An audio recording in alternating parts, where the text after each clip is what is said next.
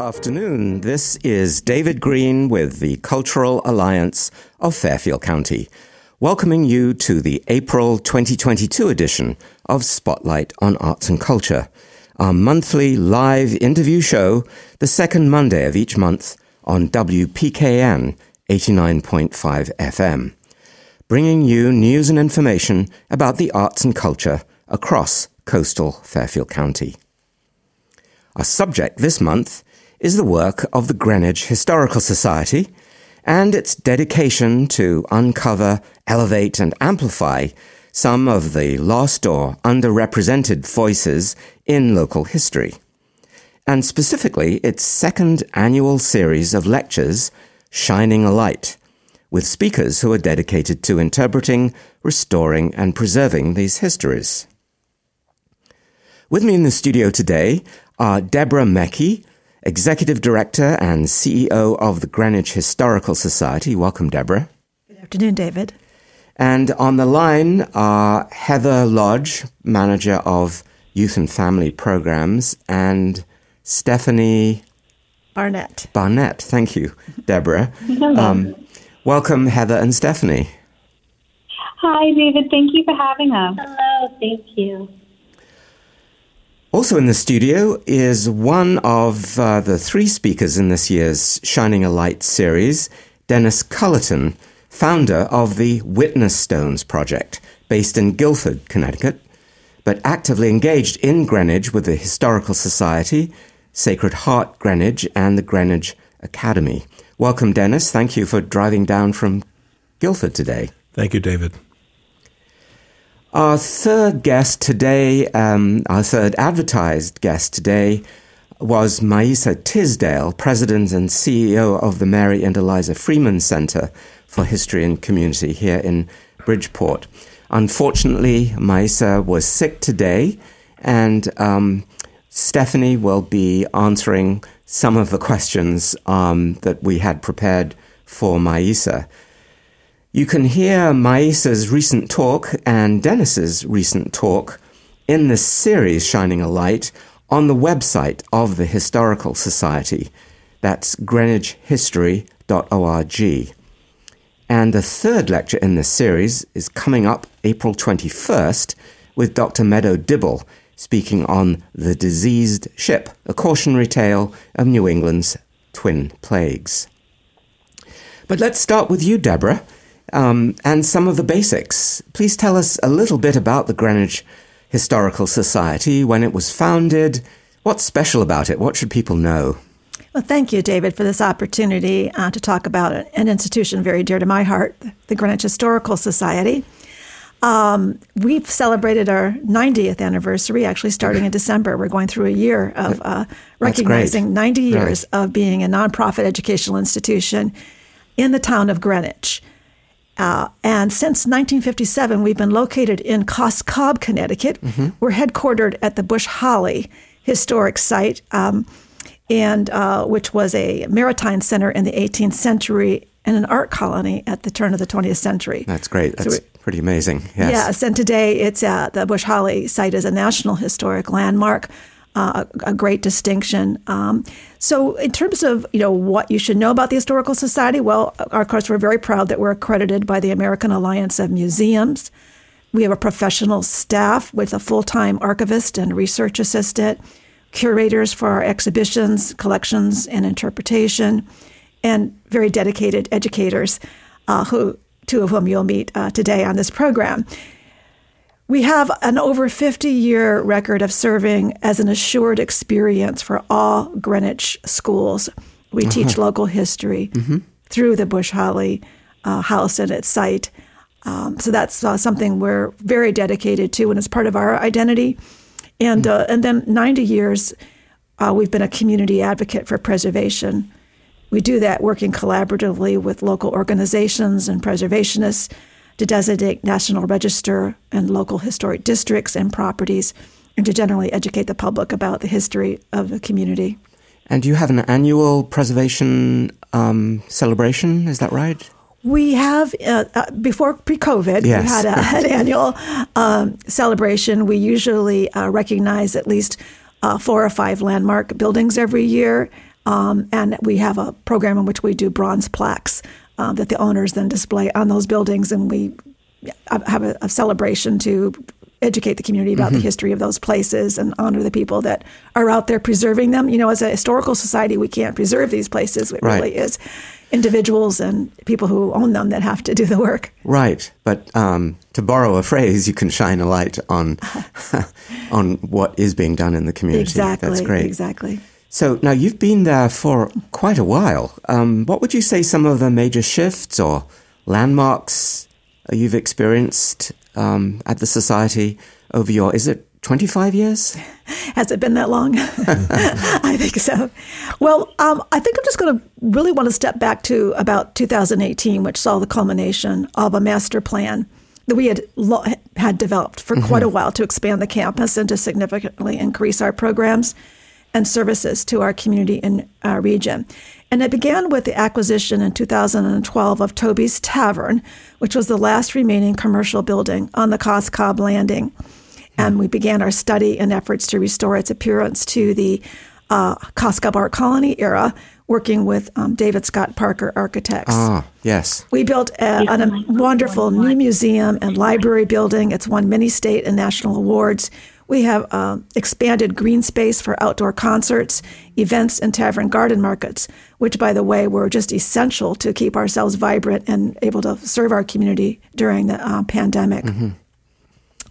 We made the site accessible for the first time to the physically challenged. The Bush Holly House sits 30 feet high up from the sidewalk area. Our parking, everything is now completely accessible. We added 2 exhibition galleries, expanded the public programs, and we endowed free education programs for students in Greenwich's Title I elementary schools. That might be a surprise to some people, thinking of Greenwich's reputation as a wealthy community, but we have 4 schools that qualify as Title I schools, where a majority of the students receive, reduced lunches. Yes. Well, thank you so much for mentioning that, because that's something, the Cultural Alliance covers 15 towns, and very often we feel that people peg towns in a certain way, not understanding the rich diversity that each of the towns really encompasses. Yes, that's definitely true about Greenwich, and because we have a perception of being, and we are predominantly white. There's 74% of our population is, but we're increasingly diverse. There's a 12% Hispanic and Latino, 7% who are Asian, 5% who identify with 2 or more races, and 2.7% Black or African American. So a lot more diverse than some people would imagine a community like Greenwich to be. So one of those shifts over the years is certainly the uncovering of the history of enslaved people in Greenwich. Sort of over the long haul, how would you characterize maybe the way that you, the society, have incorporated this fact of slavery in Greenwich? How has it changed over, say, your 25 years? Well, not unlike many historical societies, the efforts to save Bush Holly House in the 1950s was very much focused on its colonial history and the story of the wealthy merchant family that owned it, and furnishing the house with all these wonderful artifacts to represent that.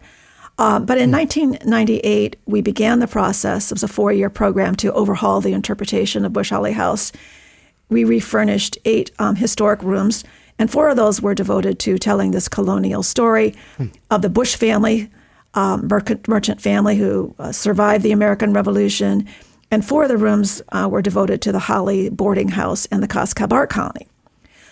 But what was different this time was that telling the story of the enslaved was a part of the challenge that we undertook. And though it wasn't evident at first that we would install a slave quarter, that point of view gradually emerged from the curatorial team and architectural team, because there was evidence of a back kitchen with a stair to an attic directly above it. And this convinced us that this was the most likely work and sleeping space for the 15 enslaved individuals. So literally you were uncovering this. These were like clues that you were... They are clues. And sometimes people say, well, you don't know that, you can't prove it. But, I like to say you can't prove that, David Bush, necessarily lose one room over another. You have inventories. You have to go based on the scant evidence that you can find in primary source documents. And we feel they're very strongly indicating, and the patterns in New England are there elsewhere to represent that slaves in the Northeast generally slept in attics and cellars and above kitchens. And a house that now, how old is Bush Holly House? The house dates to 1730. So yes. So over the centuries, I mean, it's changed quite a bit. Yes, it has. I should say that as we've installed this slave quarter in Bush Holly House, we were one of only two historic sites in Connecticut that had slave quarters. The other was in Wethersfield.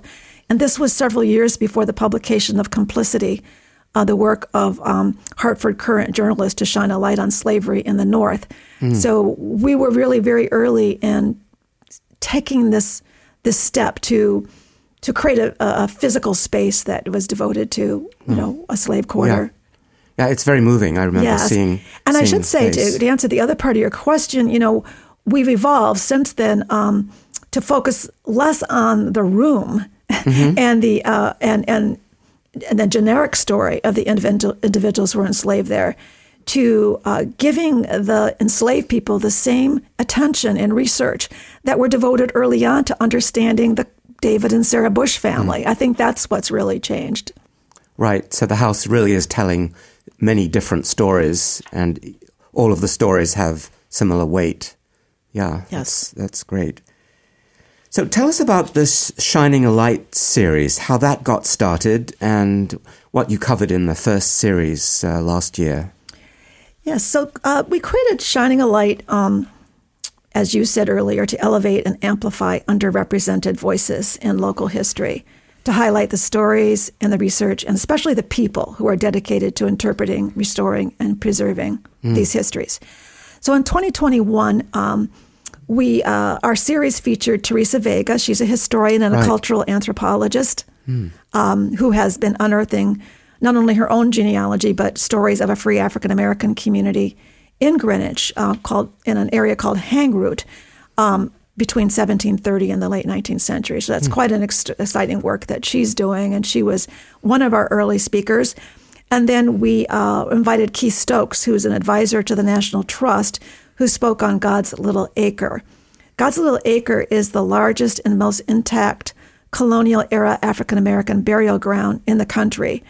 And it culminated in the first our series culminated in the first town-wide public ceremony to witness and install witness stones.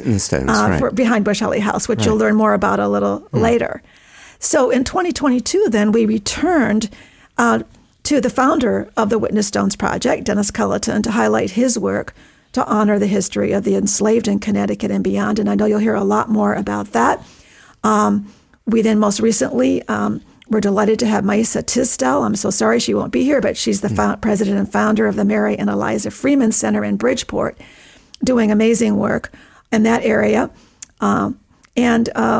Then we're, as you mentioned, we will be ending this year's series with bringing Dr. Metal Dibble to our program. She's the executive director of the Atlantic Black Box, which is focused on uncovering New England's role in the slave trade. Great. I can't wait. I've heard both of these, and they're really very, very engaging talks.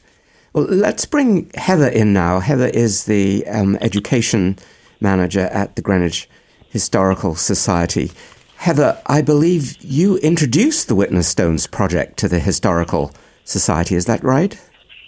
That's right, David. Actually, it was really funny. When I was looking through my notes when I interviewed for the position at the Historical Society, I saw a little note on my list of things to ask about, asking if they had heard about the Witness Stones Project, because it was already something near and dear to my heart.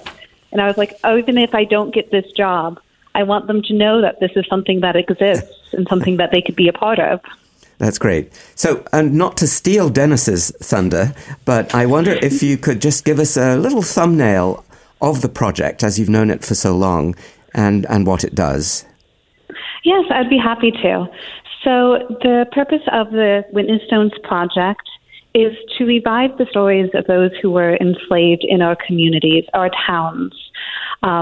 Find them with school children, work to tell those stories and piece it together then present it to the public with a public ceremony in which a memorial witness stone is placed with that individual's name and the things that, together with the students, we have discovered about them. Because these people have lived truly incredible lives. And doing this process with the students, one, it shines a light on that slavery existed in our hometowns, but it also shows how much a part of a society enslaved people and later free people of color were and how much they built here in Connecticut. And that's a really enlightening process for these kids. And tell us how you got to know about this. Yes. So I grew up in Madison, Connecticut, which is next door to Guilford. Guilford likes to claim that we were once part of them, which I guess is true. But yeah, so I grew up not far from where the Witness Stones was founded. In fact, I worked at a museum called the Highland House Museum in Guilford, which was built in 1640 and had an enslaved person who lived in the house. Her name was Candace, and she was one of the very first people that a witness stone was placed for. She is part of that original family that Dennis did the research on. So when those original stones were placed, I was a docent there, so I was not heavily involved, but I got to watch into the process and see everything that was happening, and it just took my breath away. It seemed so important. Right, so I can understand how you felt as if you should be an ambassador for this project. Pretty exciting. Yes, it was great to see it come up from really the roots. Dennis and other people in the community worked really hard to make it happen. So it was great to see it become an official nonprofit. Right. So tell us how you brought it to Deborah's attention. Yes. Well, we had been working with Kelly Bridges, who was a teacher at Sacred Heart, which is a private school in Greenwich. And she had been bringing her students to the Greenwich Historical Society for a number of years by the time I started to do a general slavery in Connecticut tour based off the information we knew. It just happened that the same month that I started working at the Greenwich Historical Society, she heard an interview of Dennis's. So she called up the Greenwich Historical Society. She's like, I've heard about this really amazing program. I want to evolve this tour that we're doing already into this to allow my students to do original research and dive into this more. Have you heard of it? And I was like, I have heard of it. In fact, that is my very goal. I would love to do this with you and expand this. So we had some meetings, did some initial talks, and we took what was already there and added the witness stones to it to make it a more involved process. It's actually an incredible story. Clearly, this was meant to be, Dennis. Yes. Yes, truly. I was I think excited is probably the wrong word, but I was excited when I was interviewing at the Greenwich Historical Society to see this interpreted in enslaved quarters, because it showed that this was a historical society that was already placing value on teaching this history. Right. And there was places to go with it. There was more that we could do, and I just happened to know a path that we could take, and it's been a wonderful experience. Right. And having the house physically there, I'm sure, adds a tremendous amount to it, because you can somehow feel the past in the present, the magic of these historical structures. Most definitely. Part of what I do with the kids in non-COVID years is that they come and they do a tour of the house. And we had a pre-existing slavery tour, but what I've done is I've edited it so that every year the tour focuses around the individual that they are studying who lived in those walls. And we go through each room of the house telling the things that individual would have been in charge of, would have done, what their family was like. And later, if they were freed, what they achieved in freedom. And it really grounds the kids in this person's story to see where they slept and ate and worked. It makes it very real for them. That's tremendous. Thank you. If you're just joining us, this is David Green with the Cultural Alliance of Fairfield County and our April 2022 edition of Spotlight on Arts and Culture, our monthly interview show on WPKN 89.5 FM. Our subject today is Shining a Light, both on the work of the Greenwich Historical Society in elevating and amplifying some of the underrepresented voices in local history, but specifically on the Society's second annual series of lectures titled Shining a Light, with speakers who themselves are dedicated to interpreting, restoring, and preserving these hidden histories. So, Dennis, I think it's time for you to tell us more about this amazing project. Heather gave us a little thumbnail. So can you tell us more about the project, how it got underway, and the scope of what you're doing today? Sure, David. And Heather did a great job, and I want to certainly thank Deborah for being welcoming to our project. Not everybody is at a place yet where they can or want to tell the story of the enslaved people associated with the historical sites, but Greenwich was very far down the road when they asked us to join them in their journey. The Witness Stones project started in 2017 while I was still teaching 8th grade in Guilford. And when my own kids got older, I would spend a lot of the summer doing original research. So I started focusing on this woman named Harriet Beecher Stowe, whose mother and father grew up in Guilford, right. and looking at her father's autobiography and her biography written by her son Edward, and within them they mentioned enslaved people, and it was kind of shocking to me. I grew up in Massachusetts. I knew about slavery in the South. I knew a little bit about the West Indies trade, but I didn't put together the pieces of how slavery was embedded in our society and how the West Indies trade, which was really profiting from slavery, from the sugar plantations, how that was part of New England's story. And so as I dug up information, I put it together in a short little 45-page booklet and presented it to the Guilford Free Library, where, a friend of mine, Doug Nygren, was in the audience, listened to me. He's a family counselor and a German scholar, and he went to Germany, came back, and said, "Could we remember enslaved people here the way Jews are remembered in Germany, where they lived freely before they were kidnapped and murdered under the Holocaust?" So I immediately went online, saw that there were 60,000 Stolpersteine, stumbling stones, installed across Central Europe, and began to reimagine my research, and it really helped me focus how we could bring this research into the classroom. Right. Can you repeat that German word? I can try. It's Stolperstein, and it means stumbling stone. Why stumbling stone? Well, there's a few reasons. For one is you want to stumble over the history of the past that isn't there. Most of these stones are put in communities where Jews live, where Jews no longer live. And so it's seeing people who, stumbling over the past. And I had also read that it was from an awful kind of a term people would use when they tripped in Germany, and people would say, "Oh, you must have stumbled over a Jew or over a Jew's head," or something like that. So it was like a bad, it's like eeny, meeny, miny, mo type thing, and that we would say. And that the term kind of combines there, but it has this full meaning, because when you see that stone in front of a building that no Jews live in today, it helps you remember the past. Just like when we put a stone in front of or adjacent to a building in a community or in a neighborhood where the vast majority of the people are white, it helps you remember that in the past there were many more African Americans, were a larger percentage of the communities, especially, we'll say, the suburban communities. So Dennis, in your lecture a couple of weeks ago, you talked quite a bit about how the New England economy in the 18th century was massively dependent on the West Indies trade, something that today's residents probably know little about, even if their ancestors were involved. Could you briefly sketch the magnitude of that trade and the period over which it flourished?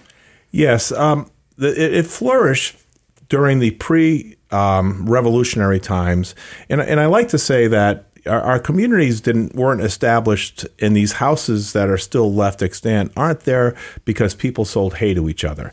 We talk about subsistence farming, but everybody had a surplus. They were trying to sell something too. So every farmer was making extra cheese to put out to the market. Every farmer was growing extra hay and extra crops. Every farmer who had a woodlot was cutting down trees, and somebody was turning them into barrel staves. So if you look at even the roads here, how the roads go right down to Coscob, and how the roads go to the ocean, or, I'm up in, Woodstock, Connecticut, and one road, the road goes to Boston and Hartford, the old colonial roads. Everybody was bringing stuff to market. And what I showed in that presentation is research that showed in the late 1760s that half of what was left the ports in Connecticut, and the ports that had custom houses were New London and New Haven, and half of what came back was from the West Indies, trading our horses, our cattle, our beef in the barrel, our butter, our cheese, and our barrel staves, thousands upon thousands upon thousands of barrel staves. We were trading with the West Indies to bring back sugar, molasses, and other things.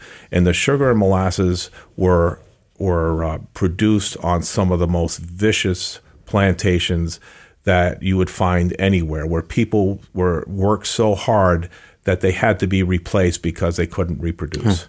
And that even though the ocean around the West Indies was teeming with fish, they wanted to work the workers so hard that they would buy the fish from fishermen in the North Atlantic. And even today in the West Indies, bacalhau, a dried codfish meal, is from codfish doesn't, you can't get that fishing, in the West Indies. So that was part of that whole trade. And it was so much that it, in a sense, floated all boats, literally and figuratively. And I think David Bush, in his probate inventory, had a was it Sally? Sloop Sally. So that was part of his daily life, was filling vessels and sending them to the West Indies and bringing back. And sometimes they brought back, besides sugar and molasses, they brought back enslaved people who had been previously brought to the West Indies from Africa. Okay. So much of your work as a researcher, Dennis, and as a teacher of history is to uncover evidence of the use of enslaved people in the Northeast in sometimes unexpected or obscure sources. Sometimes these are gravestones, street names that have changed. But then I noticed there's a huge range of documents that you've mentioned. Emancipation documents, property inventories, vital records, census. There's a lot of detective work here. Tell us something about how you come across some of these resources, what skills you've learned. I mean, as a teacher, you've become a researcher, an historian, really, practical. Yes, and thank you. But each town is different, each community is different. So when I work in a community, oftentimes I'll look at their church records first. The church records have been they've been indexed for many towns in Connecticut and archived digitally, that our friends at the Church of Jesus Christ Latter-day Saints, otherwise known as Ancestry.com, has made these records available to us. And you can go into a town like Norwich and find hundreds of enslaved people listed in the church records, along with the enslaved persons, maybe their parents, and also who enslaved them. And then when we find who enslaved them, you can go to that person, say Christopher Leffingwell, and pull out his documents from his property records associated with his name, where the archives are, emancipations he might have been involved in. Happened, lucky for us, Christopher Leffingwell, one of his descendants, gave a bunch of his stuff to Yale University and the Yale Museum, the New Haven Museum. So we have access to those documents today. But sometimes we're looking through the property records in a town, because after 1792, if you had an enslaved person and they were between a certain age and they were healthy, you wanted to free them in the property records so you wouldn't be responsible for them in their old age. So sometimes it's there, or sometimes it might be in an anecdote. And in Greenwich, they had already archived some of these documents from the Bush family. So we have emancipations. We have a list of enslaved people owned by the bushes and when they were born, so they knew when they were supposed to free them because of another law in 1784 that said if a person born to an enslaved woman after March 1st would only be enslaved until they were 25 years old. So they kept records of when they were born, so they knew, and the town knew when they were supposed to be freed. Yeah. And of course, one of the shocking things is, as you displayed in your lecture, inventories that give us an example in which enslaved people were listed amongst... Yeah, we find enslaved people, two things that we find is, first we find, well, they're listed as a piece of property, oftentimes in a barn, and sometimes adjacent to farm animals. So you see them listed there with their name and the value that they themselves had. And oftentimes, like for instance, for David Bush on the page of inventory, you'll see the enslaved people are very valuable. The only other thing on that page, single thing on that page is more valuable than the enslaved people is the sloop. I think it was a Sally. I think it was Sloop Sally was the only thing that was that was valued more because enslaved people were a means of production. They weren't just farmhands. They were that, we say David Bush was a wealthy entrepreneur, and then we say David Bush held 15 people in captivity. Those two things mean, that he's a wealthy entrepreneur because he held 15 people. And he had 15 labor years of, hundreds of labor years of people's efforts to bring him more wealth. Well, I encourage everybody that is interested to go to the Greenwich Historical Society's website and see the talk that Dennis gave. It was I learned a lot. It's really fascinating. Tell us a little bit about how you then bring this to the classroom. I mean, you are a teacher. There's this huge set of resources you've discovered. How do you bring this idea of disremembered history to school children? Well, we do it through this, method is, once I realized I wanted to use these documents in a classroom, and I started out with kind of upper middle school, lower high school in mind, is what do we need to be able to ask a 13-year-old to look at a 4-page will that's written in script and extract information. So we take the documents and we transcribe them. We look at where the most important information is. We give them the whole original document and the transcribed document, but then we highlight the areas they'll get the most meaning from oftentimes. And then we've developed these 5 lenses. I call them the 5 themes of slavery that have been developed through the Witness Stones Project. So the students are looking through these lenses, and the 5 themes are dehumanization, treatment of enslaved, paternalism, economics of slavery, and agency and resistance. And the most important of all, they're all important, but the most important is agency and resistance. We're not here to re-victimize the enslaved people. We're not here to put them in a box someplace. We're here to tell the story of a full story of rich people. And Maeza, in a sense, is telling that next story, isn't she, with the free black community in Bridgeport? Who are these people that were enslaved? Who did they become? How were they able to, overcome all these prejudices and things, and institutions that were trying to hold them down, both in slavery and also in freedom?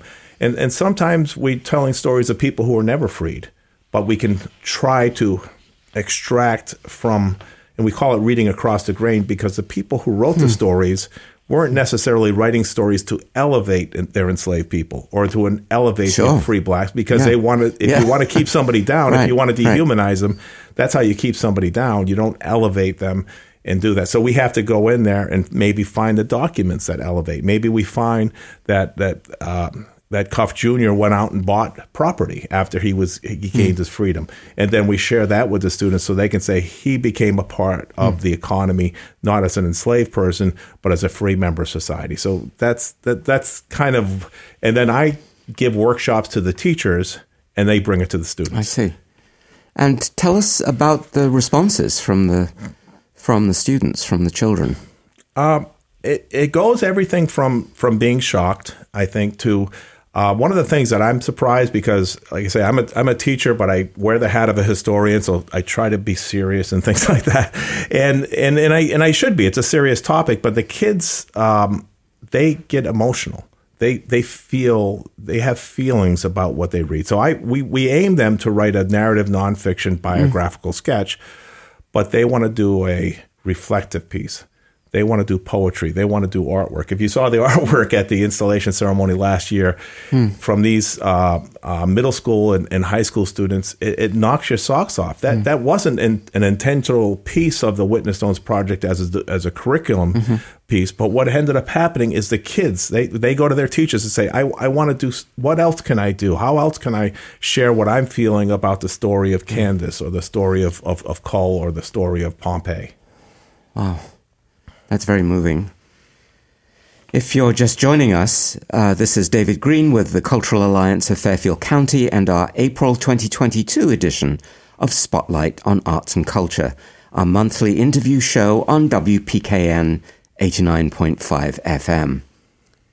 Our subject today is shining a light both on the work of the Greenwich Historical Society in elevating and amplifying some of the underrepresented voices in local history, and specifically on its second annual series of lectures titled Shining a Light, with speakers who themselves are dedicated to interpreting, restoring, and preserving these hidden histories. Heather, I'd like to call you back in now, and how you established and have developed the Witness Stones project at the Society since 2019. So what's been your role in doing that? Well, I was very lucky that we already had a foundation of sorts from this pre-existing slavery in Connecticut tour that we did with Sacred Heart. And from there, as I mentioned earlier, made it more about the individual each class is studying. So working with the schools here is really a 6-month process. At the beginning of the school year, I meet with the teachers, and we decide which one of the 15 enslaved people from the Bush Holly House we're going to study this year. The first year, we did Cull and Candace. Then the next year, we did Cull's wife, Patience, and Candace's daughter, Hester. So that's the first big decision. So you have to know who you're going to look for before you go looking. Then I spent a couple months trying to find all these documents for the children. I go to the town archives. I spend a lot of time on Ancestry.com. I look through our archives because some of this research had been done already when we put in the interpreted enslaved quarters. And I gather everything I can. Some people, like Patience, I can only find about 5, 6 documents that just pertain to her. But others, like one of the people we're studying this year, Cull Jr., I found about 30 documents about him and his life. Yes, it's incredible. So I gather that together, and I give it to the teachers who've gone through this training with Dennis, who present it to their students. Once the students have had time to go through it, they do a Q&A with me where they come back and they're like, wait, we've looked at these things. We're confused here. We have a question here. And some of that is just the larger context of the history of the house and the town that I can easily fill in, because I'm not giving them any documents on David and Sarah Bush. It's not their story. But sometimes you need to know a bit about them to fill in that context. So I answer those questions. They go back. They do their project with their teachers. They write the stories. They create beautiful pieces of art. Both the teachers that we work with now have really embraced incorporating art into this project. And at the end of it all, they hopefully come for a field trip, see the actual site, and then they come back a second time to place the memorial stone, which the students have. There's a bit of a format to the stone, but the students decide what goes on the stone, how they want to remember someone. So, for example, Patience, who I mentioned before, they thought it was very important that people remember that she was a mother, like their mothers, that she raised 6 children who she loved dearly. And the same thing with Cull, that they put, yes, he's a landowner, but he's also a father, and he did so much for his kids. So it's interesting to see what the kids internalize and what they really stick to in these stories. Fascinating. Can you tell us a little bit about the event that you held in last year and your plans for this year? Yes. So last year was our first placement ceremony. It was very exciting. We were supposed to have one the year before, but as we all know, COVID happened. The schools closed. We closed. So last year was the ceremony for 4 individuals, Patience and Carl and Hester and Candace. All the students were invited, but because of the regulations for COVID for the schools, not all of the students could make it. Yeah. Actually, in a funny little twist of fate, basically all the students who came, and most of the students did come, were more or less playing hooky on the down low.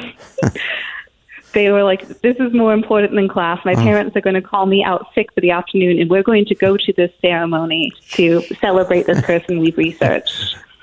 One of the students told me it was the most important thing that they've done their whole high school career. Yeah, so a student spoke for each of the individuals we were placing stones for, told their life story to the crowd. We had a crowd of about 300 people there from the community.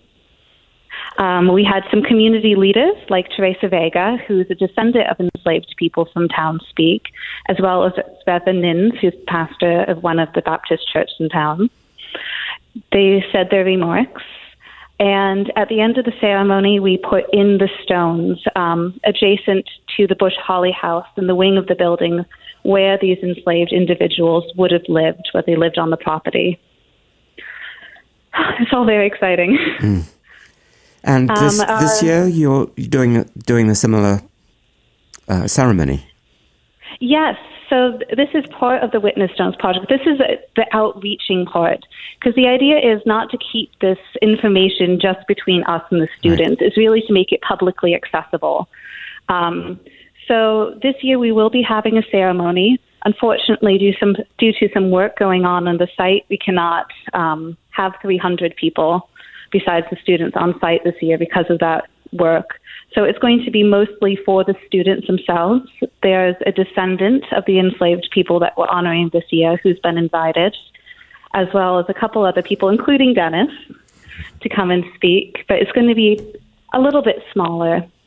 And then after the ceremony is done, all the information that the students have put together and we've put together becomes publicly available. All the documents we find go into our archives.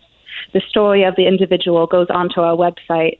So even though the ceremony won't be as large and as public this year, people want to come learn. They can come. They can find and read everything that the students have. And will there be a video of the event? Do you know? I hope so. Yeah. I hope so. It'd be great to be able to see. Most definitely. We want to make it as accessible as possible within our limitations. Thanks so much, Heather. Deborah, I just wanted to briefly ask about any kind of measurable response you've had from the town, from parents. Well, we just started a strategic planning exercise in which we went out and did our community survey and data collection. So certainly the work we've been doing, came up as a theme and the importance of continuing it. One person said, in spite of recognizing that the town is more heterogeneous, there are still well-intentioned people who say there's no racism in Greenwich, either in the past or present. Right. And who see that as being unpatriotic to point out and highlight racism. So we want to do our part as a historical society to shine a light and tell a fuller history, and we can do that when we do that in a way that really is about an individual, a person. It just gives it more. It's hard to deny. It's hard to deny when you know who a person is and you begin to understand their story. Yeah, and let's hope more people understand that. Well, the second talk in this current series, moving on, was in fact not about slavery. In fact, it was about its opposite, about a very successful community of freed or escaped, formerly enslaved, or otherwise free African American and Native American people, Little Liberia in the south end of Bridgeport. But this history was almost totally obliterated, but this time by urban renewal. And as I said, unfortunately, Maisa Tisdale, who is the president and CEO of the Mary and Eliza Freeman Center in Bridgeport, is unable to be with us today. We hope, Maisa, that you recover from your cold. But we have Stephanie with us. And Stephanie, you were working quite a bit with Maisa before she came on and gave her lecture, which everybody can still hear on the Greenwich Historical Society's site. I wondered if you could give us a little bit of a thumbnail of what you understood Little Liberia to be. Yeah. Of course. And thank you so much, David, for highlighting this series and Maisa's work as well. I was so excited to work with Maisa after hearing her speak at a previous conference, also speaking about Little Liberia and the importance of African American preservation, which she gave at the Gilder Lehrman Center at Yale. And I was deeply inspired by the story of Little Liberia and her ongoing restoration and preservation efforts, which she has been engaged in since actually 1994, yes. So for quite a long time. And Little Liberia actually was an early 1800s community, a seafaring community of free people of color. And research suggests that the residents sought to establish this free city on American soil actually during slavery in Connecticut and the United States. They were able to do so through a variety of means, including men bringing their earnings home and then returning to sea. And many women actually owned or operated family business ventures in which they developed, owned, and maintained property and really exercised leadership skills at a time when women in the United States didn't even have the right to vote. So it's fascinating, this story of Little Liberia's residents who are really outspoken advocates for human rights and like-minded free people of color from around the country and around the Atlantic joined this community and invested here. And this is an example of a story that was almost completely forgotten. But then there were these two houses that remained that fairly miraculously had escaped demolition. Could you tell us what you know about those two houses? Certainly, yes. So the Mary and Eliza Freeman houses, which were built circa 1848, were built by two accomplished businesswomen. Mary Freeman lived from 1815 to 1883, and Eliza from 1805 to 1862. And the houses they're the only existing structures on their original foundation of the original 36 structures that comprise Little Liberia. They are actually listed on the National Register of Historic Places. And back in 2018, these Freeman houses were designated one of America's 11 most endangered historic places. That was an incredible moment to see these houses that looked so in such a terrible condition being recognized nationally as really, really important monuments that needed to be restored. Mm-hmm. Yes, definitely. And luckily, these preservation efforts are still underway. There are a lot of really exciting things happening for the Freeman Center and for Maisa, which I know she would be thrilled to share with everyone. But it's really coming along, and I think there are a lot of great developments still in the works. Right. And tell us a little of what you understand Maisa's project to be. It's not simply bringing these houses back to the state that they were in, but it's a much larger project. Is that right? Correct. Yes. So Maisa and the Freeman Center are focusing on a more sustainable method of recovering, known as preservation-based equitable development, in which they're really focusing on revitalization that centers on the cultural assets of the area. And the hope is that this will result in a climate-resilient cultural heritage site in Bridgeport South End. And their goals are to establish a sustainable African-American heritage education and research center, as well as to provide a forum and really build historical context for discussing community and statewide initiatives that promote racial healing and socioeconomic justice.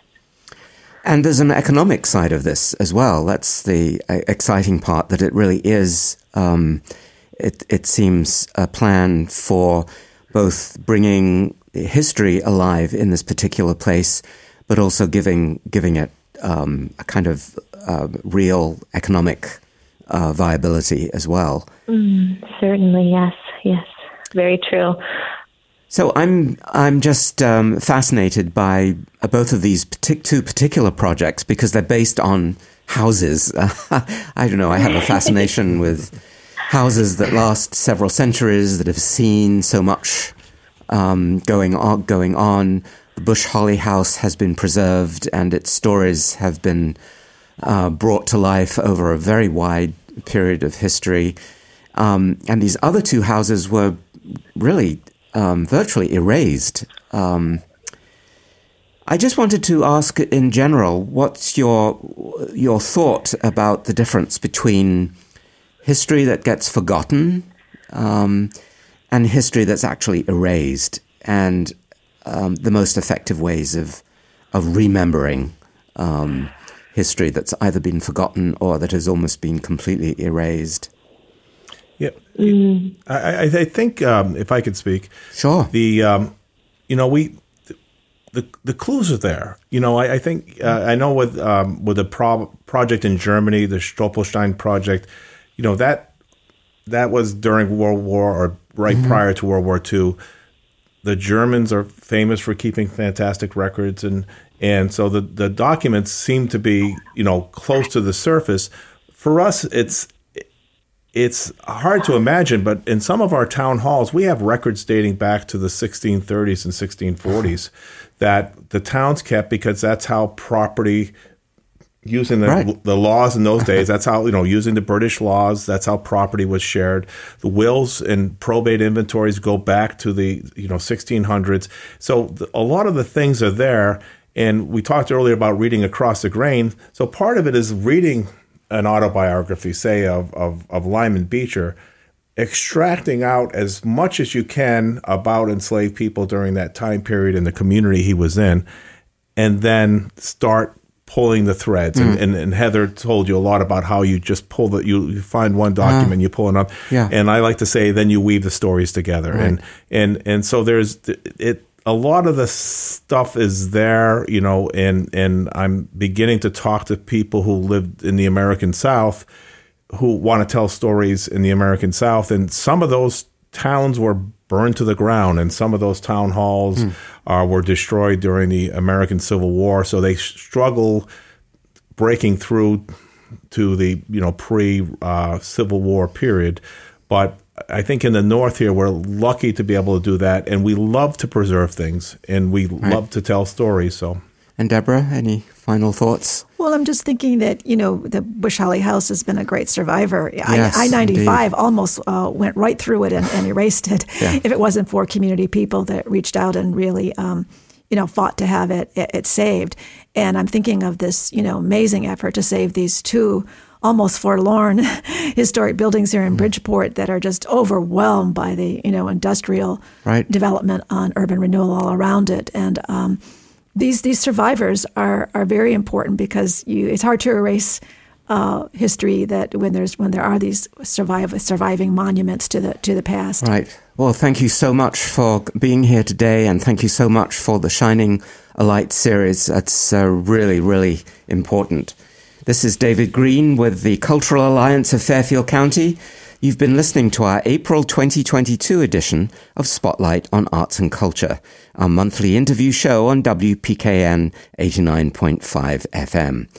Our subject today was shining a light on some of the underrepresented voices in local history, and specifically the second annual series of lectures titled Shining a Light, organized by the Greenwich Historical Society, with speakers dedicated to interpreting, restoring, and preserving these hidden histories. I want to thank our guests today, Deborah Mecki and Heather Lodge and Stephanie Barnett from the Greenwich Historical Society, and Dennis Cullison from the Witness Stones Project. If you missed part of the broadcast, or just want to hear it again, you can hear the show on WPKN podcasts on SoundCloud. I'm David Green with the Cultural Alliance of Fairfield County. Please tune in Monday, May the 9th, for the next edition of Spotlight on Arts and Culture, when my guest will be Richard Klein, retiring exhibitions director at the Aldridge Museum.